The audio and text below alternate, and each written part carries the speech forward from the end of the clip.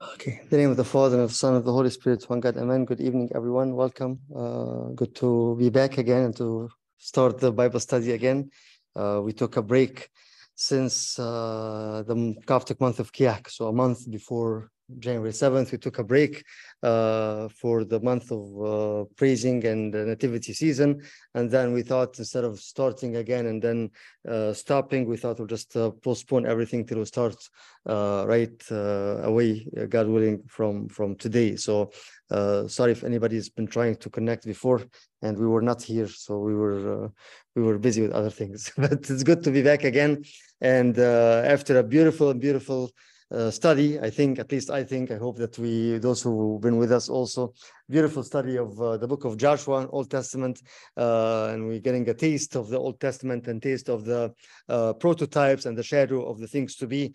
We come back again to the New Testament, and as we decided with God's grace and by God's grace, we'll start the first epistle of St. Peter, the first epistle of St. Peter. And the reason we said we'll start this also, again, we can probably take our time through the Great Lent, First and Second Peter, and then hopefully by the Easter and by the 50 holidays and starting the summer, we can take our time more and more in something, another beautiful book. So when we come to the epistles, first of all, just basically what I wanted to do today, a little bit of intro about the epistles, about St. Peter, about the reason and how we look at the epistle. As we've always been seeing, and as we were taught and we learned, that always the key to the epistle is to understand, the circumstances around the epistle itself, why it was written, to whom it was written, what are the conditions, what are the issues, the problems, and then this will give us a key exactly into what does that entail and what does that mean for us. Another thing is, I thought also to understand and to go through is the difference also between the Gospels and between the epistles, between the Gospels and the epistles. The Gospels are, as we always know, the Gospels are what the Lord had said, the teaching of Christ, the teaching and the message itself. When it comes to the epistles, it comes to actually, how we can follow these teaching, how we can walk in it, how we can walk in it. So it's important to understand that. And usually between the Pauline epistles, St. Paul 13 plus 1, the Hebrew, as the Orthodox faith believe that St. Paul is the author of Hebrews also, always talks about mainly and basically talking about more of the theology behind it, the dogma behind it. Right. And then we come to as you'll see today, the Catholic epistles, more of the practicality of that, how we can live that. So just kind of keep this in mind. Again, the Gospels are the teaching of the Lord, the epistles, how we can do this. Paul mainly, again, talking about, the meaning behind it and the theology behind it, and some practical tips on doing this, Catholic epistles, and we'll see why it's Catholic again. Mainly the practicality of that, how we can actually walk into that, right? Between the Pauline epistles, St. Paul, and between the Catholic epistles, let's see exactly again, just to make sure that we all are on the same page. What are the Catholic epistles? Who are they? St. Peter, 2, as you're studying. Who else? James, how many? James, 1. James, 1, right? Who else? No, Timothy, all written by St. Paul. So we're talking about the Catholic epistles. So James, 1, St. Peter, 2, who else? John, how many? 3, first, second, and third. And who else? Jude, right? So these are what we call Catholic epistles. Catholic meaning what? Universal. Why universal? Why it's called Catholic? To everyone, right? So St. Paul, his epistles are directed towards certain church or certain people, right? Corinth, Philippians, Ephesians, right? Or people, Titus, Timothy, right?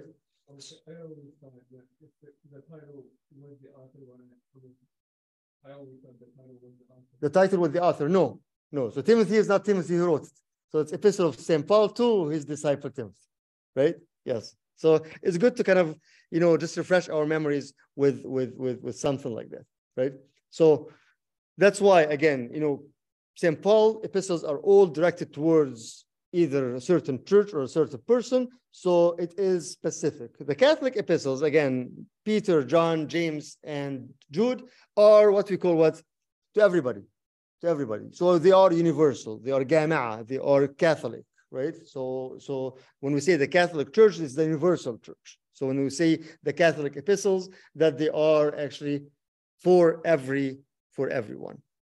Another thing that is important also as we start this study is if we said that St. Paul mainly the theology and the understanding behind it, we can always say that all the epistles of St. Paul talks about mainly one word, which is what? It's all about what? Faith, exactly. What about faith? In different ways, different direction, different depth, but it's mainly all about faith, right? If we talk about, so this is St. Paul. James talks about what? Work, right? So show me by your work, your faith, and show me by your faith, your work, and I'll show you by my work, my faith, right? So the faith, okay? Peter is about what? It's very important as you're studying Peter. So Peter talks about what?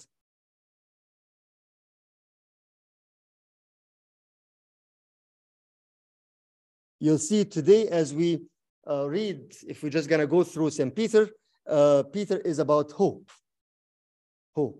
right? He talks a lot about struggles, talks a lot about tribulation, and also talks a lot about glory and the hope, right? John talks about what? Love. John talks about love. And Jude talks about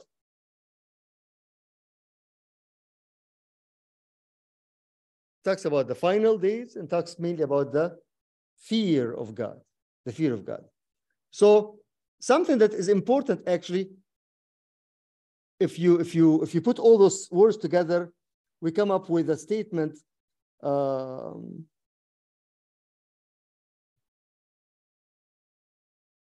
Just 1 second, sorry. Come up with a statement that we can kind of line up all those things together. The Pauline and the Catholic epistle. How we can line them up? Again, we said Pauline are about what? Faith. So let's put the statement together as we can say that we'll be talking about the faith that is working by the hope of love in the fear of God. Faith.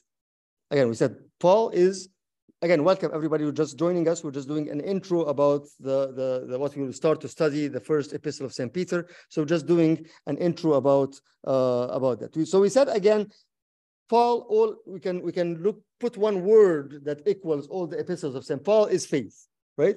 James is the work. So let's put it all in one statement to describe what we should do, which is the faith that is working by the hope. I said Peter is hope of love, St. John, in the fear of God, Jude.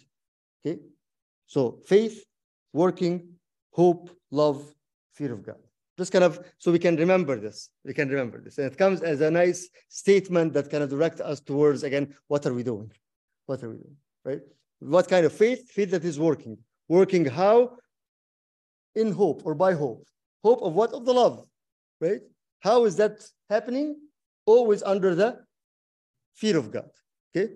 So let's remember this. Very, very easy to remember it and to know exactly when we approach the scripture, when we approach this part of the scripture, of the epistles, again, how we can make this very, very, very personal. A lot of people say, well, I don't get too many things out of the epistles. It's very hard to understand. It's so complicated. It's so and so and so and so. If we focus on this as an outline, I think this will help us to move on towards what we should get. Again, St. Paul, the faith, St. John, the love, St. Peter, the hope, St. James, the work, and Jude, the fear of God. Got it? Remember it? Okay. Moving on. So with that, we start again what we're studying right now. So St. Peter, as we said, one of the Catholic epistles. Why Catholic? Again, because it is what? It is written for everybody. As we will read, as you can see it, it is for everyone, not to a specific people. When was it? It was written in year 65 after Christ. 65. 65 is a very, very important date because 64 is much, much important date. The history tells us that in the year 64, what happened? Anybody know history? The big, what happened in Rome in the year 64, in the time of Nero? The fire, right? So that's why actually, as you read, like when St. Peter talks about that all the elements will be destroyed in fire, right? So what happened at the time is Nero, the emperor, is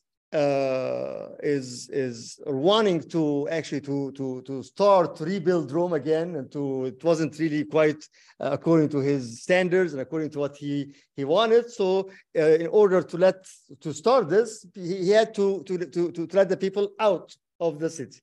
He couldn't get them out. So also at that time Christianity was spreading. That's again year 64, so about 30 years after the Ascension, after Pentecost. So he decided to set the whole city on fire, right? And then to win or to kill two birds by one stone, he said that who did that? The Christians did that.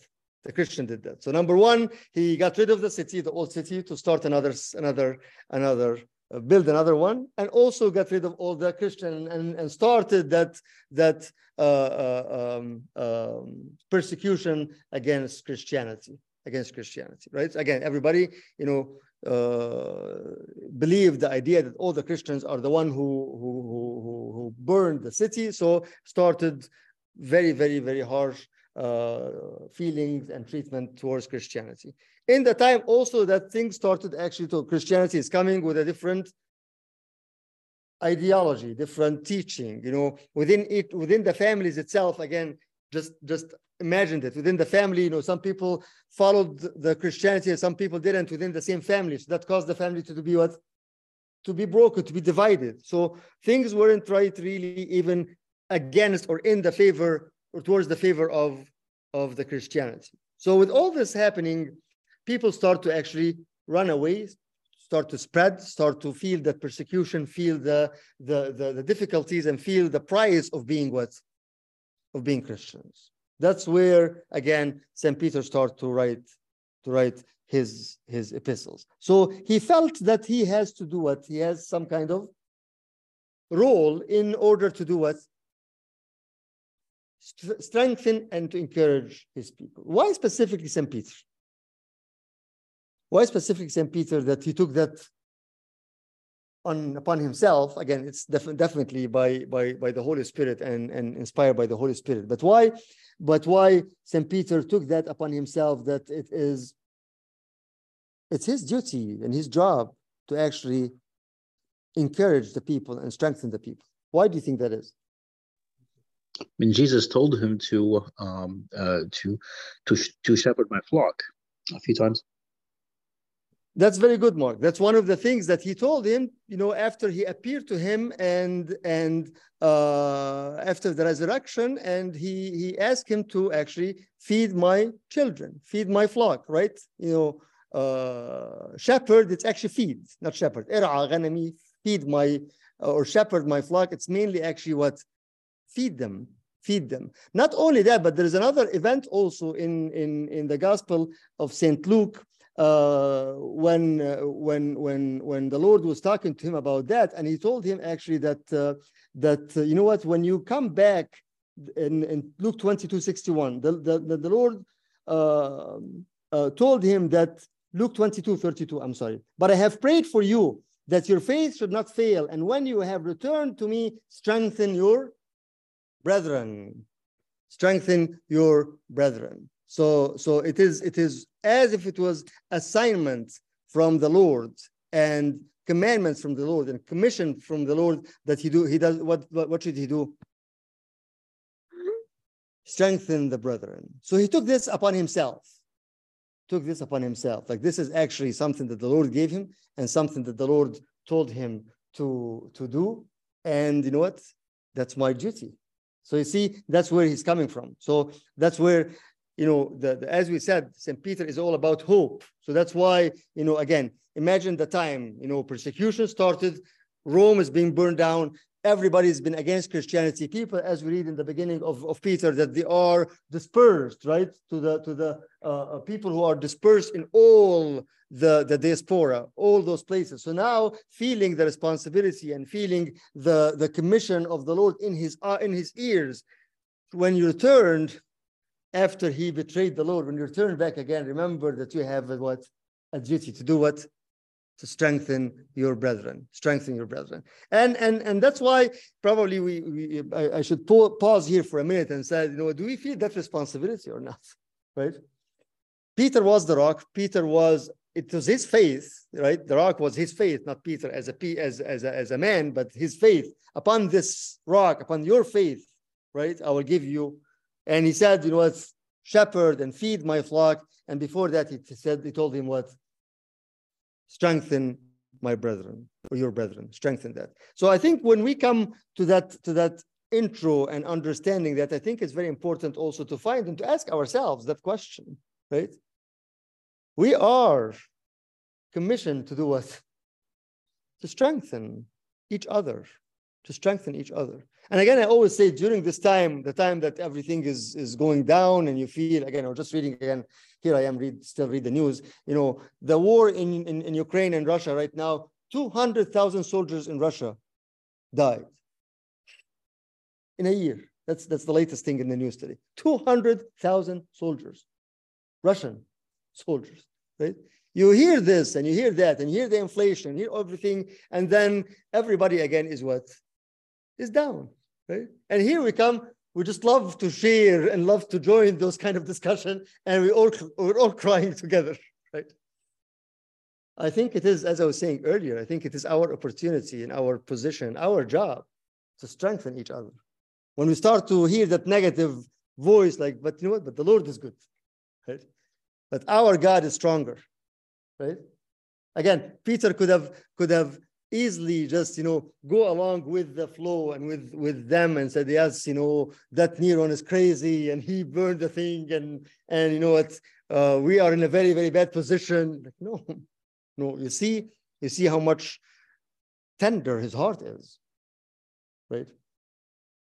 So remember, we have that opportunity and that job and that responsibility, as the Lord told Peter that go back when you return, make sure to strengthen your brethren. I think this is for everybody else.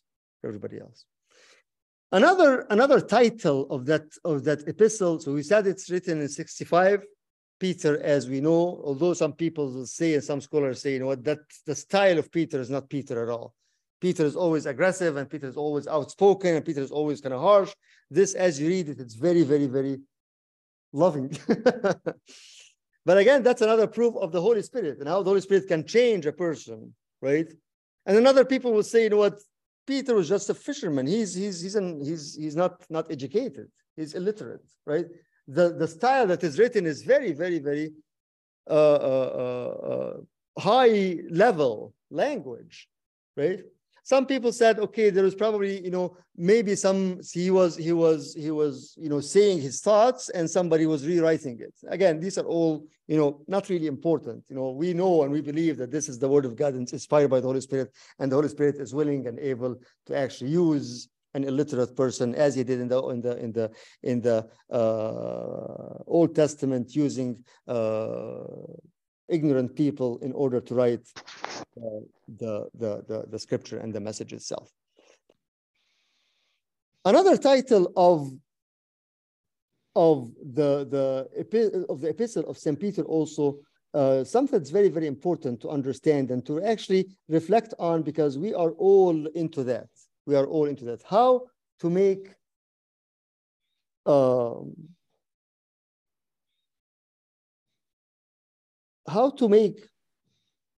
the best of times out of our worst time.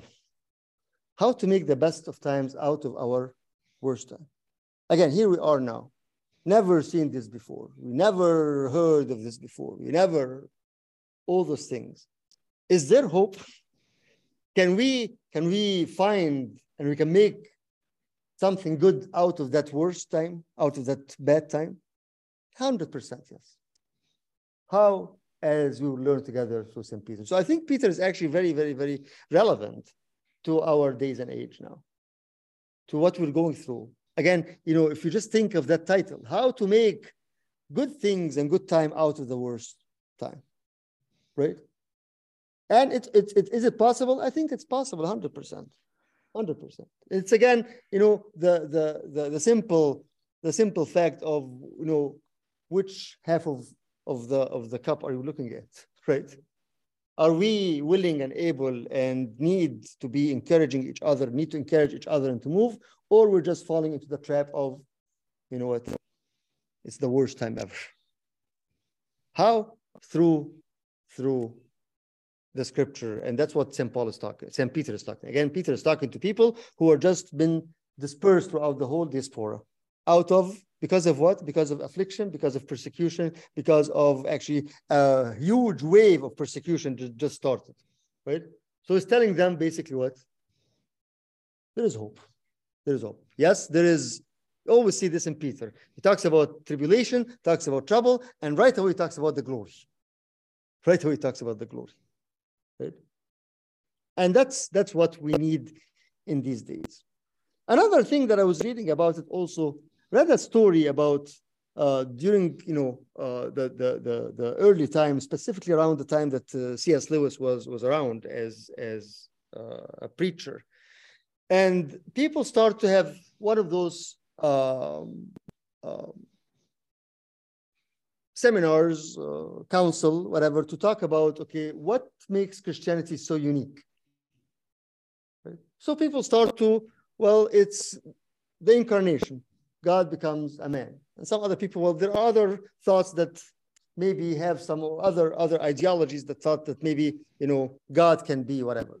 Other people said it's the resurrection, it's the second life. And other people said, well, there are too many other theologies and other ideologies out there that, the soul will come back again and there is eternal, there is a second life and so on and so on and so on. And start to have some kind of debate about that. As they were doing this and as we were arguing about this, C.S. Lewis comes to the building and hears people are arguing about that. So like, what's happening?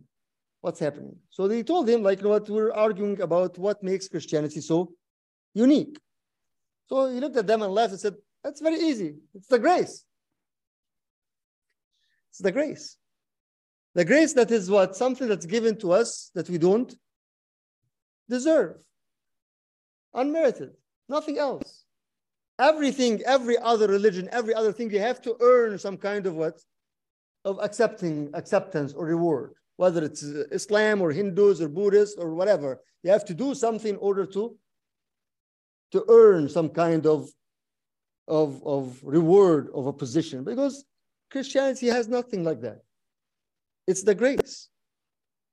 It's the grace. And understanding this, that's what actually Peter comes from. Why? Why specifically Peter comes from that background? Because he sinned. Because he is actually, throughout the writings of St. Peter, you feel always two things that are always there. That he was and he became, the time that he was restored again, and the second event that is really always impacting his writing is what? One of the biggest things that he witnessed. No. One of the biggest things that he witnessed. And you can see it always, he's referring to that. The what? Transfiguration. Transfiguration, thank you. Transfiguration.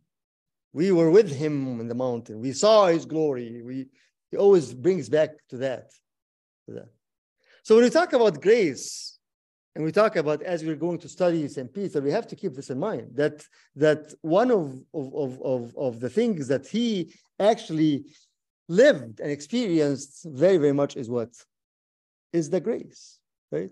If you look at the story again of the Lord is cautioning him and telling him, be careful because you will deny me right? And after he denied, and then it says in Luke 22:61, the Lord turned and looked straight at Peter. What kind of look was that? Imagine, what kind of look is that? I told you.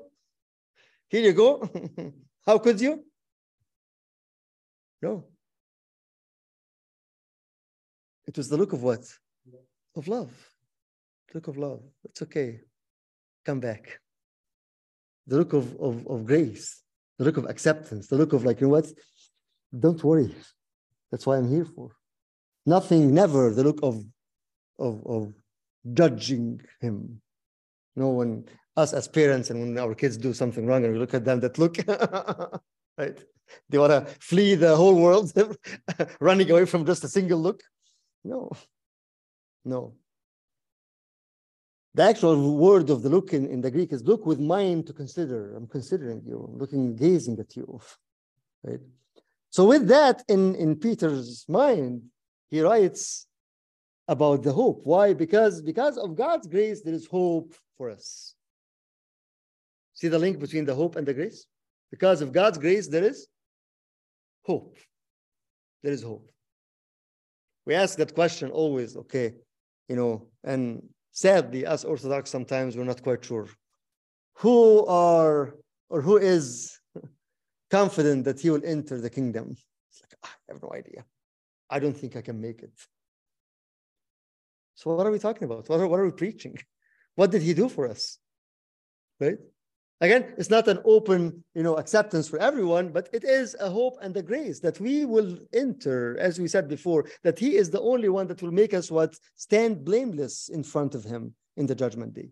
Not because we earned I was just talking about this yesterday in the Friday Bible study, that's talking about in the Gospel of St. Mark chapter 3, that he established a new family when he said that what he looked at those who are sitting and said, here is my mother and brother, those who do the will of God. And we're saying that being member of the family, they didn't do anything that they earned that membership.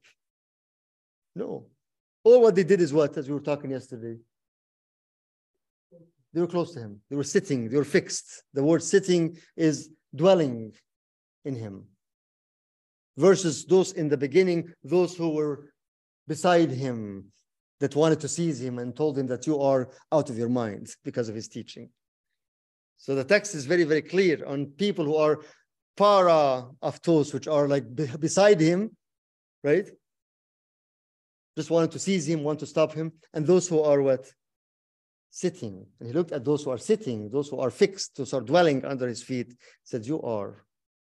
So Peter, again, when we start, again, I'm just, you know, taking the time for the intro because it's important to know that background as we go through every single verse that Peter wrote after this, with that mindset.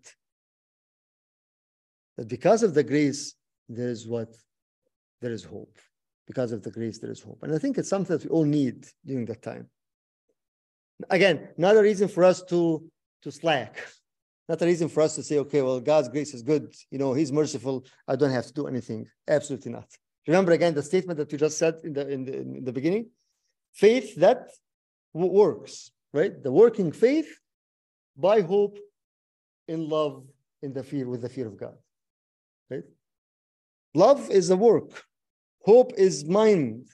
Fear of God is work. I'm always in his presence.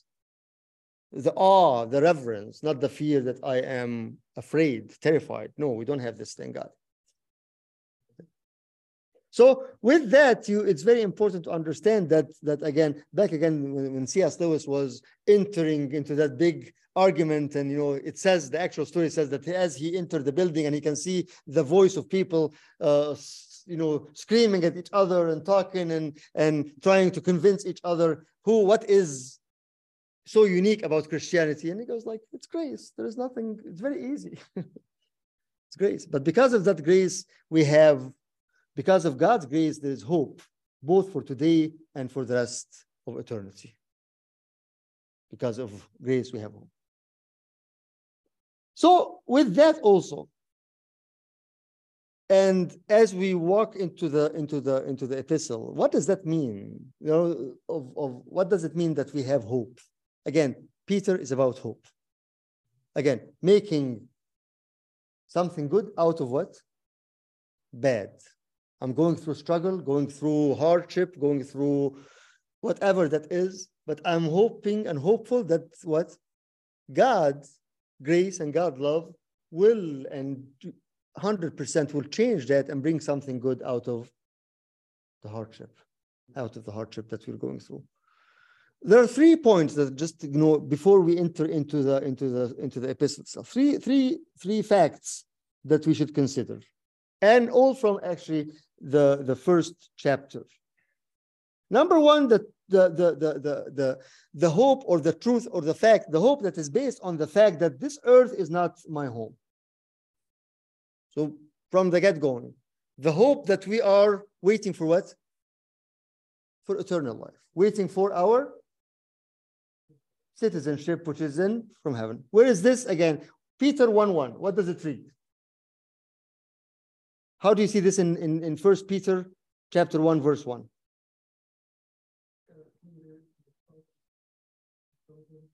To the pilgrims. What is the pilgrims? Strangers.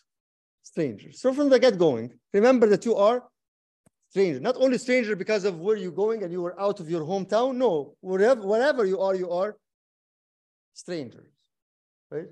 So truth number one, fact number one, that we should have hope because what? We are strangers. This earth is not our home. Home is heaven. And St. Peter reminds us over and over again through the letter of this particular fact, that we are not from here. You see this so clear in the rest of chapter 1. So clear, right? The word actually is exiles, right? And it's not just because of an actual specific position that they were at, but it is a generalized statement, right? Those who reside as aliens, that's the actual translation. Those who reside as aliens. So again, hope meaning waiting for something better. Understanding that this is not it, right? That is the first fact about that hope. As we always say, and we said this before more and many times, when St. Paul says in 1 Corinthians that if we have hope in Christ on this earth, we are the most miserable people. Remember this verse. If we have hope in Christ, but only here that this is our home, we are the most miserable people. So this is fact number one about that hope.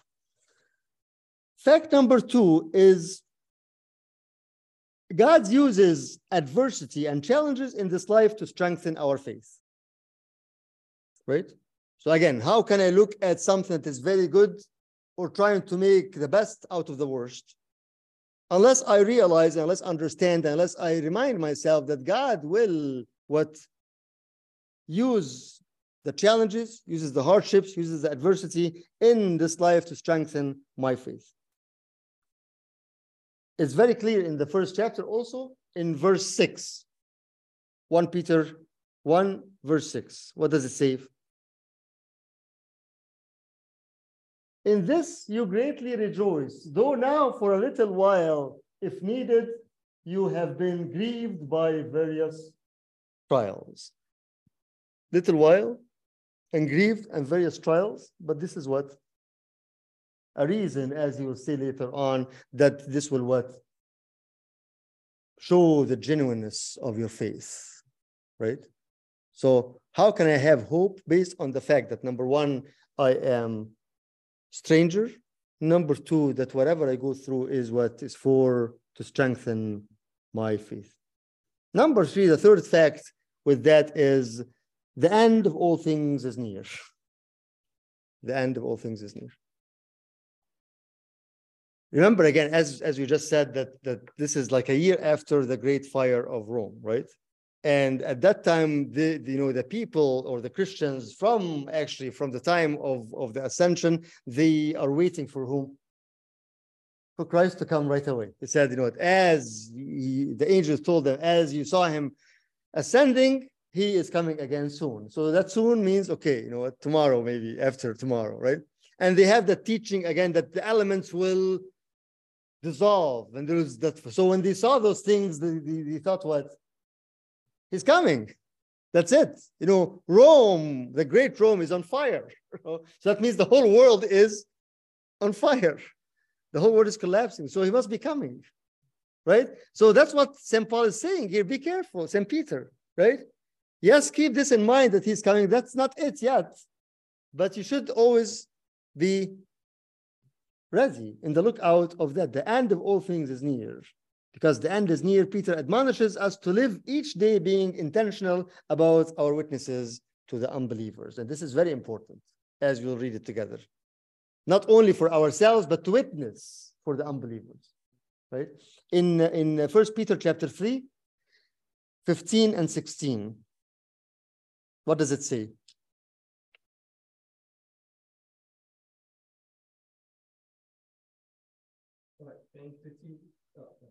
But sanctify the Lord God in your heart, and always be ready to give a defense to everyone who asks you a reason for the hope. Always be ready to give a defense for everyone who asks you for the reason of your. And then 16. Having a good conscience, that when they defame you as evildoers, those who revile your good conduct in Christ may be ashamed. Yes. So he is saying that, again, this is what you're going to see, right? Be ready, not only for yourself, but be ready also to give what? To give witness, to give defense for those who are unbelievers, right?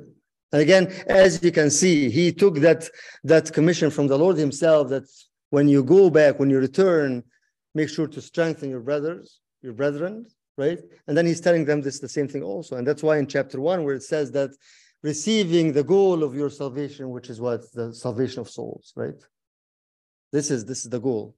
This is the goal of that. So in one, if you can bring it up also, Albir, 1 Peter 1, chapter 8 and 9, chapter 9. Did you mean chapter 1, verse 8? Chapter 1, verse 8 and 9, yes.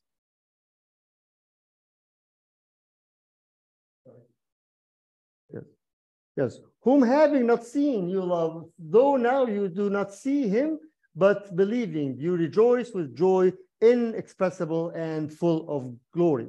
Why? Receiving the end of your faith, the salvation of your souls. Salvation of your souls. So here again, this is full of hope, right? Again, he's talking to people who've been out of their homes, out of their countries, been persecuted, been defiled, been, being, talked about in a very bad way about from, again, imagine the whole Roman Empire is looking now at the Christians as what? Criminals, basically. The whole, not just Rome. So the news, spread, right? And we know that the Roman Empire was huge. So everybody, as Christianity spread, and as throughout the Roman Empire, now everybody in the Roman Empire who is not Christian is looking at the Christian as evildoers, as it says, as evildoers. That's where it's coming from. Okay? And that's why it's saying, hey, that's okay. There is hope. Because even if you're going through that, the hope is what? In the eternal life. So those three points are very, very important to keep in mind as we are studying the epistle of St. Peter again. That hope, that everyday hope is we need to remember those three facts. Number one, the earth is not ours. Number two, God uses adversity in this life to strengthen our faith. And number three, the end of all things are near. So because of that, make sure to be intentional about witnessing to the unbelievers and to love your love towards each other. And that's the last thing I want to bring up in chapter 4, verse 8 and 10. In chapter 4, verse 8 and 10. Again, just doing a general screening of the scripture itself, of the letter or the epistle itself. And above all things, again, 1 Peter 4, verse 8 and 10. And above all things, have fervent love for one another, for love will cover a multitude of sins. Right? You think this is St. John, not St. Peter here talking, but Peter is saying the same thing again. If we are living that life of hope, we also have to have that what? Love towards each other. Be hospitable to one another without grumbling. Again, when we are under stress, we can't tolerate each other, right? If we are being under challenges, under stress, like, no, just leave me alone now. Leave me alone. I have enough. All my issues are enough. I don't want to even, think about anybody else. But it's amazing throughout all this, as we'll discuss it later more and more, but he's asking them to be what? Hospitable to one another. Like, these are people who, again, who are running away, dispersed in the whole diaspora. But he goes, even at that time, do not forget each other. Do not forget each other, because that's how we'll be able to actually go through it. That's the practicality. Again, remember the practicality of the faith, the practicality of the teaching of the Lord himself, right? Love each other, love one another, right? Love your enemies, the Sermon on the Mount. How we do this? We go to the Catholic epistles, and the authors are telling us exactly how to do this, how to live that, and how to make it. So just wanted to get that kind of background of the epistle itself, as we are excited about it, as we are digging deeper into it, verse by verse as we go through it. Again, remember what we said first, that just as a statement for the whole epistles, that faith that is working in the hope of love with the fear of God. Again, faith is St. Paul, the work is St. James, the hope is St. Peter, the love is St. John, and the fear of God is Jude. Kind of like link that, like one thread that is connecting the whole epistles together. So it's not just the different books, different messages, it all goes on with one thing. Remember also that what makes Christianity unique is grace. And because of grace, there is hope. Remember this. Because of grace, there is hope. Right? Hope in what? Hope in, again, based on three things. That we are, this is not our home. That number two, we are to look at all the challenges and all the adversities that we're going through as a way that God is actually examining and purifying us more and more. And number three, that the end of all things are near. So that's why be hospitable to each other, and also be ready to give reason, give answer to those who ask you from outside the faith. It's not only about us, but it's about the others also, and our role with them. I think this is just kind of general thing. Again, it's written the year 65, written by St. Peter himself. Remember, again, Peter himself, that he went through all this. So when he talks about that, he knows exactly. He really felt it, and he really experienced it, right? And he really will never probably forget the look of the Lord when he turned around and looked at him after he betrayed him. He will never forget the glory that he seen on the Mount of Transfiguration, right? And the silly thing that he said at that time, it's good to be here. Let us make like what are you talking about? Just go back to sleep. You don't know what you're talking about, right?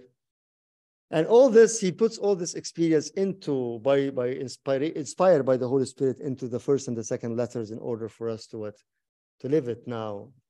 And if I say something else, I think it's very, very important that we as believers live that, in order also to be witness. Again, what made St. Peter strong witness, that he is actually what?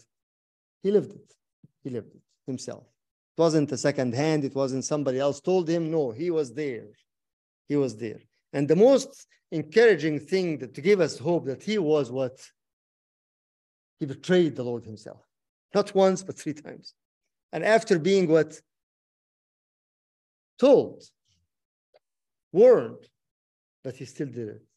But with that, the Holy Spirit actually transformed him and made him, again, from a very, very outspoken person, very, very compulsive and rushing, into a person that speaks in a very, very, very, very beautiful. I was discussing this with someone one time, actually with my uncle, the one of show in Australia, when I was there almost 7 years ago. And he goes like, how did he write this? Isn't that Peter the fisherman? Yes. It's like, how did he write this? How did he write this? Just think of that. Think of that again. And think of ourselves saying what? We don't have enough power, or we don't know what to do, or who are we to walk really in the wisdom of God? Like, yes, trader, fisherman, illiterate, and he was able to write one of the beautiful passages of the scripture that's been written, been read since 65 till 2023 now. Imagine that. Imagine how many years. And every time you read it, you get something new and new and new. Every time you read it, you see the fire that the words has till now. When, as you read later on, walk the time of your sojourner in so and so and so. Be aware of this, be aware of this. Till now, each time you read the same words, it's like piercing because it's the word of the Spirit himself. Let's stop at this point. I wanted just to lay the foundation for the epistle. I think it's important, as I said earlier, it's very important to understand where is it coming from, so we can understand when we read it and have that background. It really makes sense. And again, it's between the first and the second epistles, there's a lot of strength in there that we need to live it together and experience it together. Read it, do your homework, study, look at it, come prepared with questions, come prepared with thoughts, and then we'll go on. Again, can't promise when we'll get it done, but as we've been doing, just we'll go with the flow and just as much as we can dig deeper and deeper into the meanings, into the words, into the one of the best and beautiful things that we want to also to be honest with you, to promote the Bible study is using and digging into the church fathers. What the thought of the church fathers of at least the first 4 or 5 centuries. What did they say about this? How did they look at this? Again, when you look at the thoughts of John Chrysostom about this, about Cyril of Alexandria, about Athanasius, about Irenaeus, and you see how much that was actually very, very close to that time, and still they're getting this and they are using this more and more and more. So that's another thing for us as an Orthodox Bible study, also, that we are using and exposing the mind of the church fathers into understanding this and how we can apply this to our day and age and our life right now. Any questions or comments so far? Or suggestions?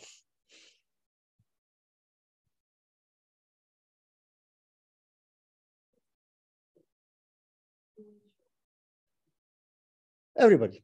Again, part of the Catholics. In the beginning, it kind of gives us a hint, but again, it was read and being read to everybody, right? So from the beginning of the epistle, Peter, an apostle of Jesus Christ, to those who are elect. Those who are elect. So it doesn't say to the Jews, right? But those who are elect, exiles of the dispersion, Pontus, Galatia, Cappadocia, Asia, and Bithynia. Some people said those who are, again, the Christianity in the beginning started within the Jews, right? But were there Gentiles? Yes, there were Gentiles. So it was for everybody that were exiled, right? Yeah. Any other questions or comments? Is there anything else that indicates how reachable these people are that he's talking to versus St. Paul? Because St. Paul seems to be always trying to convince and make the argument, comes back at it and say you're missing. Right. In this instance, is he talking in that vein, or is he talking to people who already are believers strongly and he's reinforcing? Exactly. So here there is not much argument as St. Paul, trying to present a case, again, present a theology and try to refute it and try to convince the people. Like, again, Galatians, like Romans, like, those who are trying to deviate from the faith and from the grace to the work of the law. So you don't see this much here. You see more and more again, the encouragement of the hope.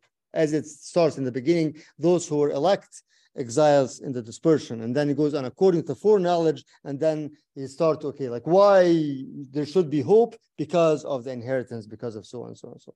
So it's how he does that is by bringing back again the promises and making the promises what obvious and fresh, right? And directing them again. Yes, you are going. So why? Maybe that is the argument. Why am I going through a hard time if I'm elected? Well, that's why, because consider those things as a way of purification and so forth, right? So not much argument as a matter of dogma or a matter of faith, or you should know, right? But more and more and more of getting their attention towards what they believed and how they can continue that even during the time of persecution. Is there also anything that Roman background that you give a sort of sense of some indication of where they're coming from that is placing them as Roman exiles? Not really. I don't think there is any indication of the Roman Empire or what's the Greco-Roman culture at that time. And again, why? Because he is, as we said, he's focused more and more and more about the eternal and the second and our home, which is in heaven, right? So he's not so much focused about, the condition that they are living, other than just, again, continue to encourage, continue to say, just, again, walk the time of your exile in the fear of the Lord, right? About more and more, as you will see, the whole scripture talking more and more about how be careful, right? You were bought, as we will read later on, you were bought by precious price, not by, the price of, or the blood of so and so and so, but the blood of Christ himself, right? So much focused on what they have, where is this, and how is that becoming a hope for them to eternity, right? Yeah, because it sounds like he's not going to St. Paul goes to a practicality level. Sometimes you talk about the Roman family. Right, right. To equate it to people as an example which to draw from. Right. There's an example of his own. Because he's trying to convince them of the purity of an argument to just say, come and. Right.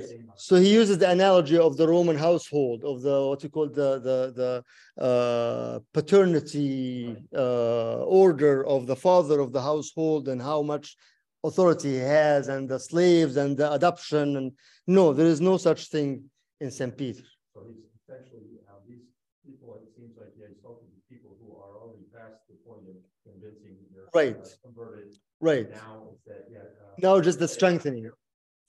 Yes. So not just, again, try to convince them again about their faith. No, it's mainly, again, strength. That's why, again, the end of chapter of the first epistle, chapter 5, that's beautiful verse, that God of all grace, he will strengthen you, establish you, confirm you, and support you. Right? That's kind of like the highlight of the whole thing. God of all grace, after you have suffered for a little while, he is the one who will strengthen you, establish you, support you. So that's basically, again, bringing the fact that they are special, that they have and should have hope, and that hope will lead them into eternity. Okay.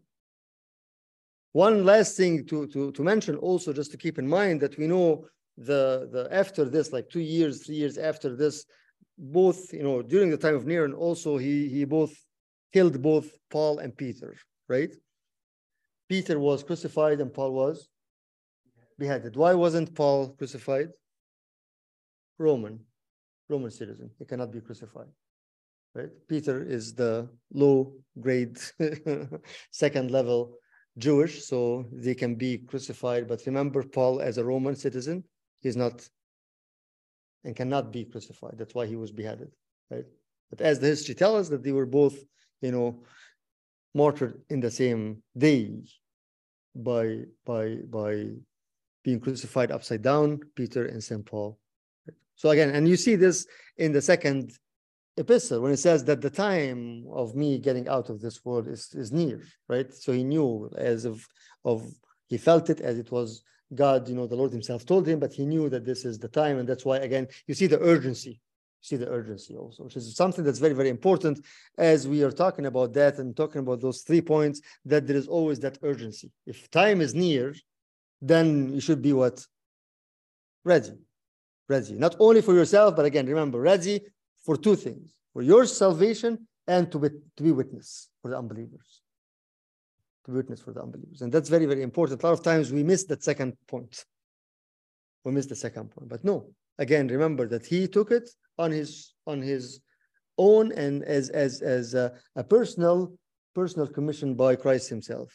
Strengthen your brethren. Feed my sheep. Feed my sheep. Feed my sheep is not only, yes, in the church and in the hierarchy of the church, that is the shepherds and those are but also feed my sheep is for everyone. For everyone. Right? Each one of us is able and have the responsibility to give some kind of food to somebody else. Right? But again, if we are not filled, how can we be a source of filling for other people? Again, that's exactly what the Lord said to the Samaritan woman. I was just talking about this when I had that session on campus last week, right? That the Samaritan woman she came to drink something, and then he gave her what? He said that fountain of water will be fountain in you. That means you will be what? You'll be source of living water. So I'm not just going to give you the water for yourself. Right? That would be, and as we know in the Orthodox tradition, that she became what we call second to the apostles. And she went, Saint Fotini, she went and started to preach and start to really become fountain and source of water for everybody else. Yes, Steve. Right. You give it. Yes. Yes. Yes. Yes. It's not yours, right? It's not mine. So because it's not mine, I need to share it with other people. I can't just take the grace and keep it. Exactly as you said, no one will take the light and put it under. No, that light is for everybody. For everybody. Thank you. And excited to start that dig deeper again into the epistle, and we learn all together and live the life of hope. And as we are talking about a year of healing, that hope will be healing also for our spiritual sicknesses. We'll continue next Friday, God willing, 6:30 to 7, Vespers 7 to 8, the study. Again, spread the word, share it with other people, encourage people to come. We're open to everyone that wants to join us for the word of God. Let's pray. In the name of the Father, and Son, and the Holy Spirit, one God. Amen. Lord, we thank you, Lord, for this day. Thank you for this opportunity, Lord, as you gave us your Spirit to guide us and direct us as we start the study, Lord, and give us the ears that can see, the ears that can hear, the eyes that can see, and the heart that can receive your word, Lord. And you water the seed, Lord, and multiply it and allow it to grow with 30, 60, and 100 folds fruit, Lord, that we share with everybody, Lord, the whole world. Praying for my brothers and sisters who are with us, those who aren't with us, with everybody, Lord, those who are struggling, those who are in need, just have no one to remember them. Prayers of all your saints, in your name, Lord, hear us, and we pray to you as you taught us, saying, Our Father who art in heaven, hallowed be thy name. Give us this day that lead us not temptation, but deliver us. May the love of God the Father, grace of his only begotten Son, the King of the Holy Spirit, with you go in peace. Peace be with you, and have a good night, and we'll see you next week, God willing. Thank you all. Thank you. Good night. See you, sure. Peggy, glad you made it. And welcome, Don and Sue. Good night, everyone. Thank you. Nice, good to see you.